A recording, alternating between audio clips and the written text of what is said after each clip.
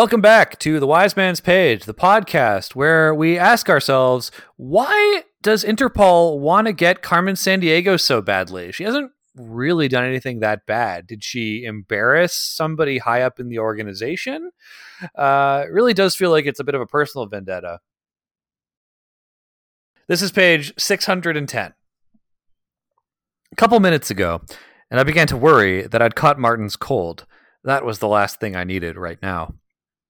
I caught sight of Martin approaching and was about to explain our plan when I saw his panicked expression. "I can't find them!" he hissed frantically. "I trailed back to where they should have been, but they weren't there. So either they already turned back, which they wouldn't do, or they were too close behind us and ended up following the wrong set of tracks in this bad light." I felt a chill that had nothing to do with the constant rain. "Can't you track them down?" "If I could, I would have, but all the prints look the same in the dark. What are we going to do?" He clutched at my arm. I could tell by his eyes that he was on the verge of panic. "They won't be careful. They'll think we've scouted everything ahead of them. What should we do?" I reached into the pocket that held Dayton's simulacra. I can find them. Before I could do anything, there was an outcry from the eastern edge of the camp. It was followed a second later by a furious shout and a string of cursing. "Is that Dayton?" I asked. Martin nodded. From over the ridge came the sound of frantic movement. The three of us moved as quickly as we dared, peering over the top. Men were swarming from the low tents like hornets from a nest. There were at least a dozen of them now, and I saw 4 with strung bows. Long sections of planking appeared from nowhere and were leaned against the posts, making crude walls about 4 feet high. Within seconds, the vulnerable, wide-open camp became a veritable fortress. I counted at least 16 men, but now whole sections of the camp were cut off from view. The light was worse as well, as the makeshift walls blocked the fires and cast deep shadows against the night. Martin was swearing a steady stream, understandably, as his bow wasn't nearly as useful now. He knocked an arrow quick as winking, and might have fired it just as fast, if I hadn't laid a hand on his arm. "Wait." He frowned, then nodded, knowing they would have half a dozen arrows for every one of his. Tempe was suddenly useless as well. He would be riddled with arrows long before he came close to the camp. The only bright facet was that their attention wasn't directed toward us. They were focused off to the east, where we had heard the sentry's cry and Dayton's cursing. The 3 of us might escape before we were discovered, but that would mean leaving Dayton and Hespe behind. This was the time when a skilled arcanist should be able to tip the scales. That's the page. My name's Nick. I'm Jordana. I'm Jeremy. And that's why, Jordana, the posts drew your attention, because they're part of a fence. Oh, I see. But why are there fence posts without a fence? So they can move through the camp. And now they have a series of walls.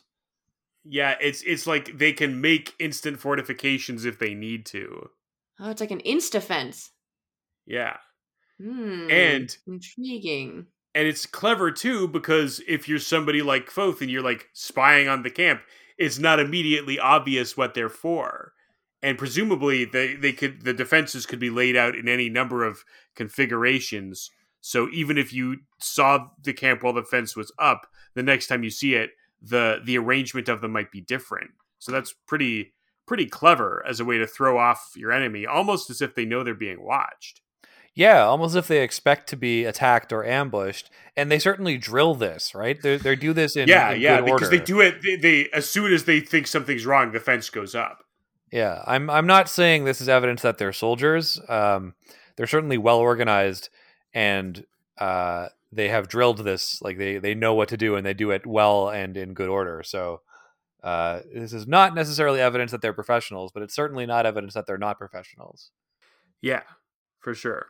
This is also, I feel like Rothfuss does a great job of instilling me with the same panic that Kvothe and Martin feel, because this is a kind of scene that happens often, especially in like war movies, where like our heroes have made a plan, and then as soon as they put the plan into action, something goes wrong, and the whole plan basically has to be thrown out, right? Like, Kvothe thought he was doing something clever by having Dayton and Hespe follow behind, but he didn't think about whether they'd be actually be able to do that. And now they've gotten lost. They've bumped up on a sentry, and their whole plan of taking these guys by surprise has basically gone out the window. And it feels really bad because like now they don't even have like the small notion of a plan that they had. Now they're just gonna have to wing it. And I would be panicking in this situation too if it was me and my 4 co-workers up against like 5 times that many trained mercenaries. I would be doing exactly what Martin is doing, which is, what are we gonna do now, man? And we've said a lot about how Martin is a good natural leader. This is where that falls apart. This is where Martin's leadership skills are not up to snuff, is that he doesn't keep his head when things don't go according to plan. He starts to panic, and that's not great leadership, sadly. Oh, yeah, that's a good point. I was thinking earlier about why Martin isn't the leader, but yes, that's definitely why.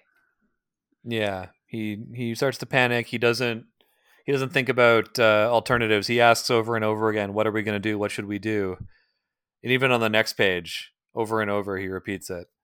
He can't keep his head in when things don't go according to plan. Like, he keeps his head when he's like, he was able to like react quickly and kill the sentry. That wasn't, that was not according to plan, but like he was still able to react. But now I think Dedan is in trouble. Hespe is in trouble, and he's helpless. And he can't keep his cool in that situation.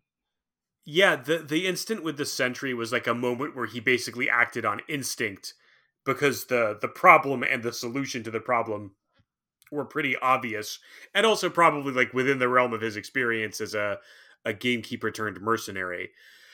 But as you say, when he's not in immediate danger and the problem at hand requires like a little bit more thought, I think that's when he doesn't really know what to do. But he also obviously knows this about himself to some degree, because he told Kvothe several chapters ago, like, I don't want to be the leader of this group. I know that I wouldn't be good at it. Yeah, so maybe he knows that this is one of his weaknesses. He's certainly like still functional. Kvothe is able to give him orders and he's able to carry them out. So it's not like he totally goes to pieces. No, he just but can't he's think not on his feet. Exactly. And so when Kvothe pulls out the simulacrum for Dedan, and we hear Dedan, Kvothe hasn't actually done anything to it. It's just a weird happenstance of Dedan made noise before Kvothe could do anything. Yeah, Kvothe was going to douse for him, presumably. It was too late. I see. We have a short letter today. Mailbag! From Rachel, who writes on Hespe. A very quick note.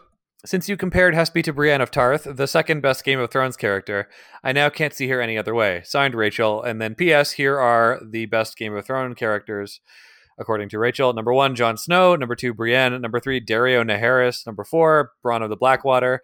Number 5, Davos. And then she signs off with, fight me.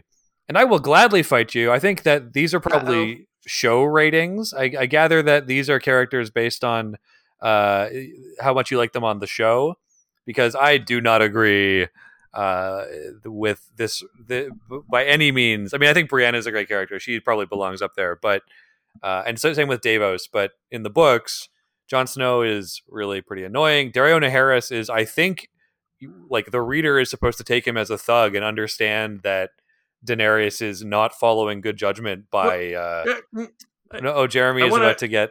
I put a nickel in him. All right, let's go. He's not a thug. He's a fuckboy. And you are supposed to recognize right away that he's a fuckboy. But you are supposed to understand why she finds him attractive and why she falls for him. Yes, but he's not a great character. He's a prop. I mean, I think he is a great character in that sense, but he's not in my top 5. Yeah. Okay, fine. Same. And also, Bronn in the books is not that important. So I think I like Bronn in the show. I think the strength of the actor, who, by the way, would be a great Martin. I think because of his charisma, he ended up getting a bigger part than he has in the books. Because in the books, he's really not that important. Again, I have to disagree with you there. I think in the first 3 books, Bronn is a quite important character to Tyrion's story, and his betrayal really stings. Like, I think he's an important character for Tyrion's development. But the fact that Tyrion Lannister isn't in your top 5 is is making me raise my eyebrows in a quizzical fashion. Well, that's why I think this rating is based on the show and not based on the book, because the show and the book treat, I think, a lot of these characters very differently. But of course, as we say on this podcast, all reads are valid, even when it's about a show that misunderstands the subject matter of the original literature very, very profoundly, and in so doing, damages forever the legacy of that property. Again, I must disagree with my co-host's second point here. I don't think that the legacies of those books has been damaged by the fact that the show turned out to be a big wet fart. But I do think that if you want to hear our hot takes for top 5 characters in A Song of Ice and Fire, you're going to have to wait for a Patreon episode. Ugh, I have to think about Song of Ice and Fire again. I will tie you down and make you think about it. Sounds like some time off for me. Oh no, we're gonna make you read all published material thus far. You can't make me. Not with that attitude. Listeners, We'll make you read good books on tomorrow's page. The Witch